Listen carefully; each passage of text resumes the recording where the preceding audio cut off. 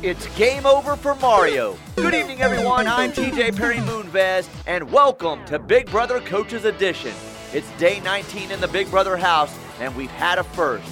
Mario has removed himself from the game as he kept building ladders in the backyard, climbing over the wall, and eliminating himself from the game. Tonight, another house guest will see his crystal ball dreams come crashing down. But first, yes, this is the dumbest open yet. Live from the Palace on the Prairie, it's the T-Row in the Morning Show 2022 Top 25 Countdown, brought to you by criminal defense attorney Carter Jennings. Get the defense you deserve with Carter Jennings Law, 405-659-7221, or visit carterjenningslaw.com. Now, with today's team, here's the voice of the Sooners, Toby Rowland. Mario Cristobal. For those who are a little out in the So dumb. Miami was our number one, 11. yeah. To that texter last week, yes, I I cashed that one. Cashed that one. That was great. You kidding me? Little Luigi and Mario. I haven't played Mario Kart in a while. That sounds fun. All right, we're into the top 10, Tej.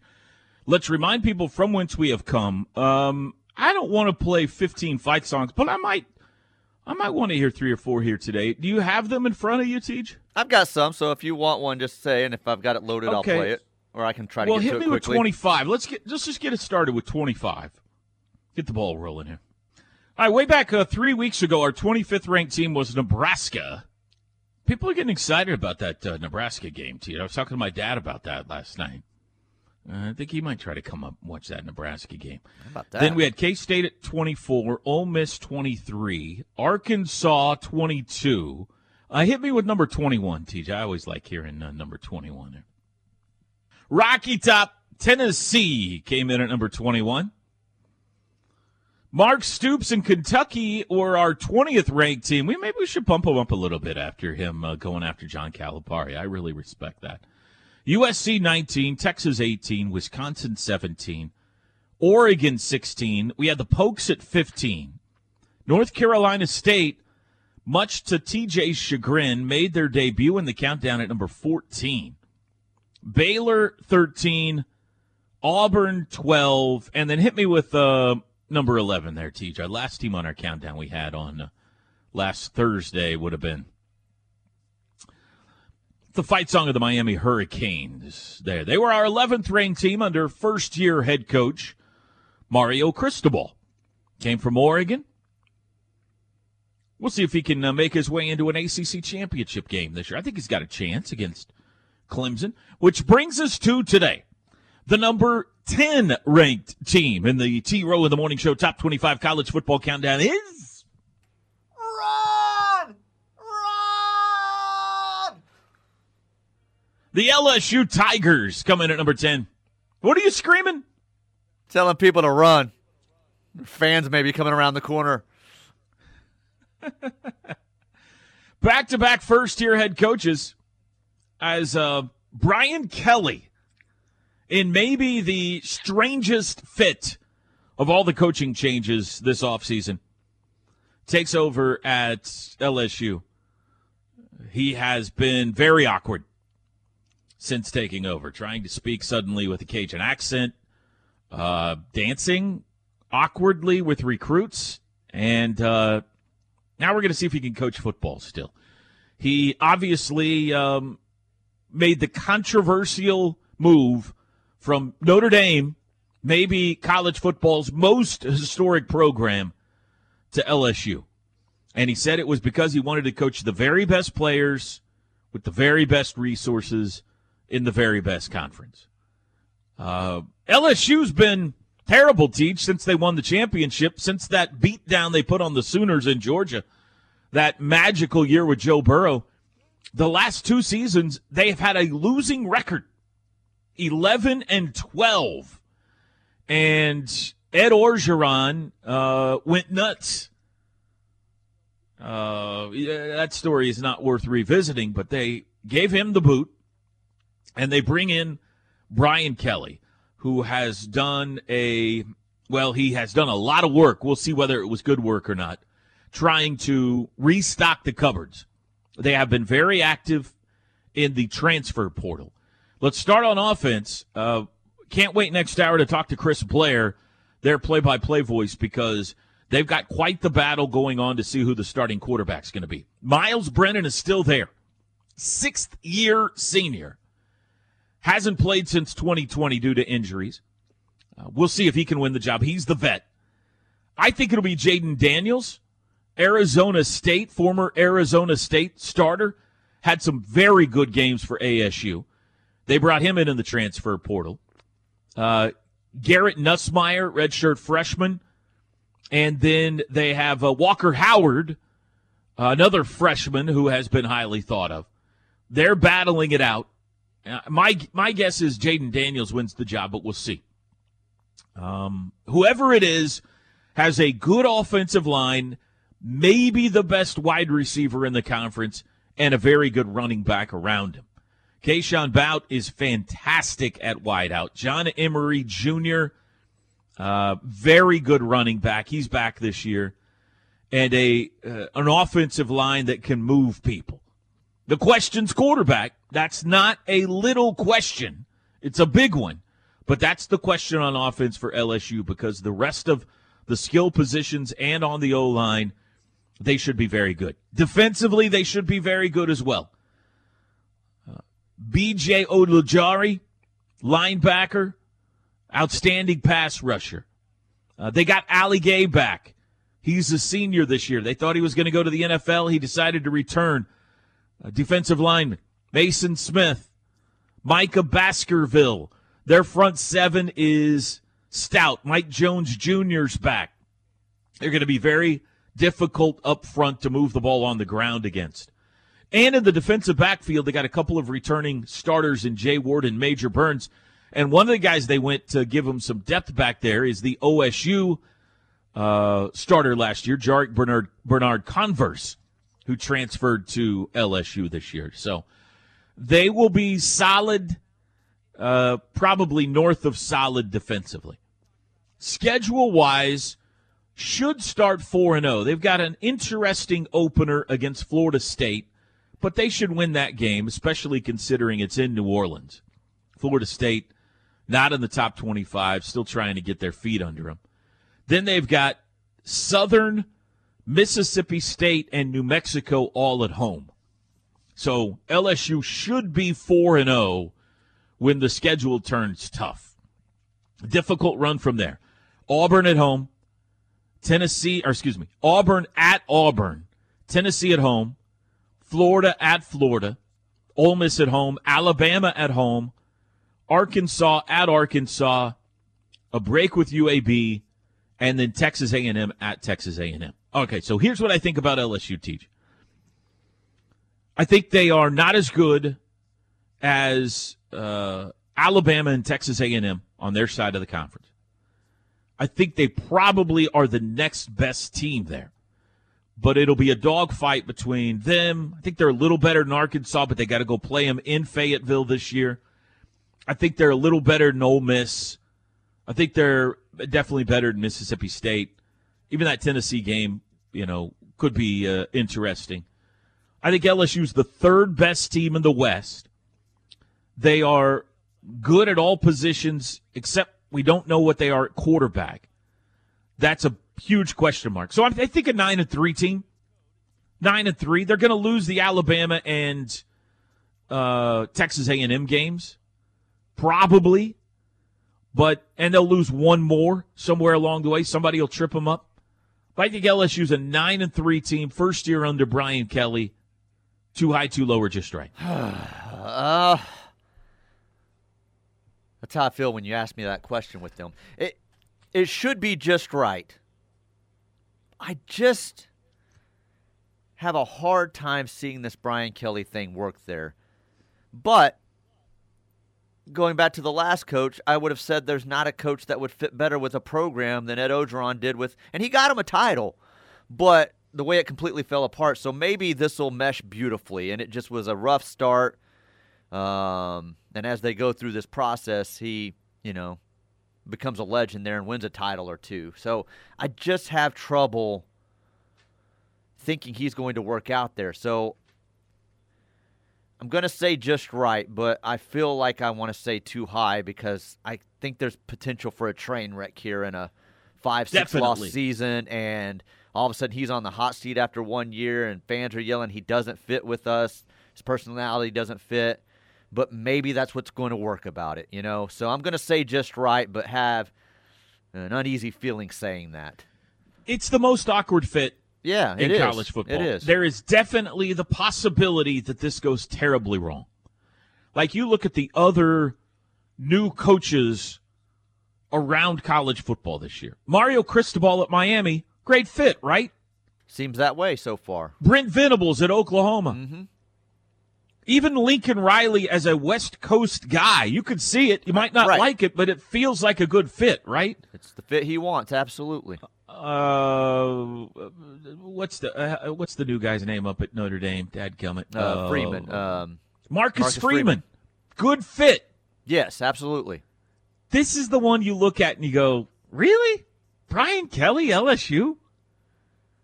It feels like a money grab by him because he obviously got a significant bump in salary. Because otherwise, you're a really good coach at a historic place that you did. Why fit. Leave Notre Dame? Why leave Notre Dame? Yeah. I don't know. I completely respect your thought that there is the possibility this goes south because of the fit. Talent-wise, they got talent. Sure, and they always have, they always will. I mean, that's the thing. Like I said, you've got them right. They're a top 10 team, should be every year. Right. Talent-wise, they're a top 10 team, but they have two glaring question marks. Quarterback and head coach. Those are two kind of important things. Kind of important. And they might be fine. That's the thing. True. I mean, he's a great coach, so. He might be fine, and they might have a quarterback. Like, the Arizona State kid is a really good player. I think he's going to win the job. We'll see. We're going to talk to Chris Blair, play-by-play voice of the Bayou Bengals, coming up at the 8 o'clock hour. LSU at 10. We'll be back. All right, let's talk some LSU football now with Chris Blair, play-by-play voice of the LSU Tigers. They open the season with Florida State down in New Orleans. Chris, good morning. How are you today? Toby, doing well. Hope you are as well. I'm doing good. It is quickly approaching football season, as you well know, my friend. So we're trying to get everybody educated up on all the contenders this year. And, man, do you have an interesting team going into this season. Let's start with Brian Kelly. What has been your interaction so far, and how has the fit been in your eye down there in Baton Rouge for him? Well, he has been I think he's fit in rather nicely. I mean, I think there was, obviously, as anybody who pays attention to the sport realized, there was a lot of hullabaloo after he was named head coach, and it seemed to send shockwaves to the national media. How could this happen? And I remember very early on, after being around him, being with him at certain events, well before spring football started, everybody started the notion of, well, to fit in South Louisiana here at LSU, you got to win. Nothing else really matters. So, I think from a standpoint inside the LSU fan base, there's not really been a question as to whether or not Coach would fit in. I think what they've seen since then, following spring football and following the recruiting trail and now headed into fall camp and what's taken place so far, is that they are, very happy, very excited about the process, and that's something Coach Kelly talks about a lot. He's got a system, and the system has worked everywhere he has been, and, he told us early on, it's not going to change because I'm here at LSU. It's not going to change because I'm in the SEC. These are proven principles that seem to work, and we're going to apply them here. And I can tell you, spending time in the football operations center, when you're in there, everybody you see and everybody who's moving, walking down a hall, going into an office, there is such a sense of purpose to what they're doing. They just, nobody's just goofing off. And I think they've all bought into the system, and that includes the players as well, which, as you know, is the most important constituency to buy in. I've been asked this question a lot. We've got a new head coach in our neck of the woods as well this year in Brent Venables. But in your position so far with what you've done, could you compare and contrast kind of Ed Orgeron and Brian Kelly, and I'm not asking you to disparage anybody, but just to kind of how they went about their business, how they communicate. What's the difference you've noticed so far between the two? Well, I think it comes down to, how they operate day to day. And, obviously there wouldn't be any disparaging simply because Ed Orgeron brought LSU a national championship in 2019. They have completely different styles. And, as I said, it seems like, it was more kind of player-centric, I think, under Ed Orgeron in those 5 years. Not to say there wasn't discipline, not to say there wasn't some system in place, but it always seemed to be the players kind of, were able to do some guys. Put it this way, you hear coaches a lot of times say that, you have to coach guys differently. You have to learn those guys. I think with Coach O, it was simply whatever makes the guy happy, whatever gets him to perform his best on Saturday, we're good with. I think Coach Kelly's more into the development of not just the football player, but the human being. So I've heard some of the players actually say there were things early on under Coach Kelly we couldn't figure out what it had to do with football. And frankly, it had nothing to do with football. It had to do with daily habits. And Coach Kelly is a big believer. Everybody on his staff is a big believer that every little thing you do, there's nothing minute in your day, whether it's off the field, whether it has anything to do with football or not. There's a certain way about going and doing those things. And that, to me, is a little different. I think you see players responding and behaving in a very similar way. That's not to say that, Coach Kelly tells people all the time, it's not, this is the rule, there's no gray area. There's a lot of gray. But it's more about doing the same things every day. And then, as a result, you'll see improvement in every aspect of your life. So I think there's a little more of a system in place as opposed to just being football-centric 24/7. Fascinating. How do you handicap the quarterback race at this point?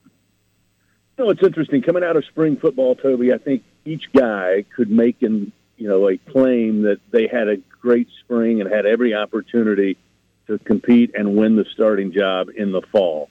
And I had a lot of people ask me, that quarterback room is crowded. No way they all stay.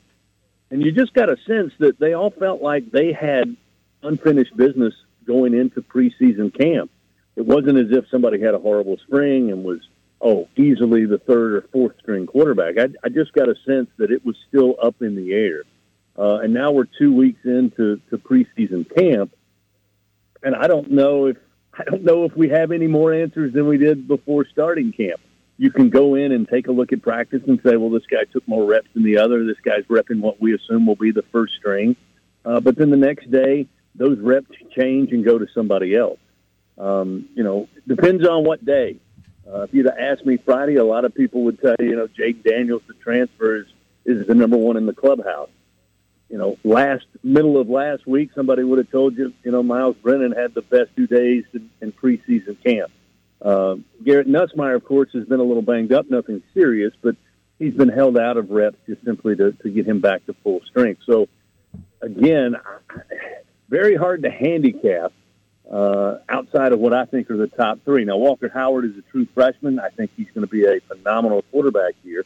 But I also think he's doing the wise thing, which is he's got some, Grizzly veterans in front of him, and I think he's going to learn this season and then really try to make his jump next year. So I think he's on the right pace. But the other three, ask me tomorrow. It may be different who I think is the leader. Is there a stylistic difference in them, or are they all three the same player? It's just a matter of who does it better. No, a little bit of different skill set. I think, Daniels is a little more mobile as a quarterback. Miles Brennan is, again, your typical drop-back passer. I'm not going to say he's not fleet of foot, but it's just not his style. He's going to hang in there. He'll move the pocket, extend the pocket, and try to find a receiver, whereas Daniels can easily drop it down and, try to pick up plays, pick up yards for you in a given play. And I think Garrett Nussmeier is similar to Daniels in the sense that he also is not afraid to tuck and run as well. So, I think you're looking at Nussmeier, who was thrown in to a couple of positions last year by necessity. And so he doesn't have a ton of experience. Miles Brennan has been in the program for a long, long time. He had to sit behind Joe Burrow for a couple of years. Then he's been battling injury the last 2 seasons. And he's got starting experience, but not a ton of it. And then you look at a guy like Jaden Daniels who transfers in. He's got more game experience. But they're all three a little bit different. You could probably break down the differences in their arm strength, their arm style, who's got a better long ball, who throws it better, into the flat. So it's not as if they just have one prototype and who's playing better. And this is an offense, if you watch Coach Kelly in the last 5 or 6 years at Notre Dame, had gone from a kind of throw it around the field to a little more of a balanced offense. And, just reading between the lines, listening to the coaching staff, they talk about wanting to be very balanced offensively, and that really helps when you've got a mobile quarterback who can be part of the run game. We'll see if that's the deciding factor when they name a starter for the Florida State game. It may not. Coach Kelly tends to back away from that, not putting himself in a box, at least during the press conferences. But when you look at what they've done offensively, they have always had over the last several years at Notre Dame a quarterback who you had to at least respect could run the ball and pick up yards. I'm glad you went there. We'll get you out of here on this one. Thanks for your time, Chris. We appreciate it. But I think there was only one coach that is a holdover from the old staff. Is that right? Brad Davis, is he the only one that was still around from the Orgeron staff? Correct. Yeah. Not stylistically, but LSU under Les Miles, a lot of 3 yards in a cloud of dust, old school SEC football. Then you had the Joe Burrow team that won the championship that threw it all over the place. They were electric. And now you bring in Brian Kelly, and we've all seen what he's done at Notre Dame. You mentioned balanced offense.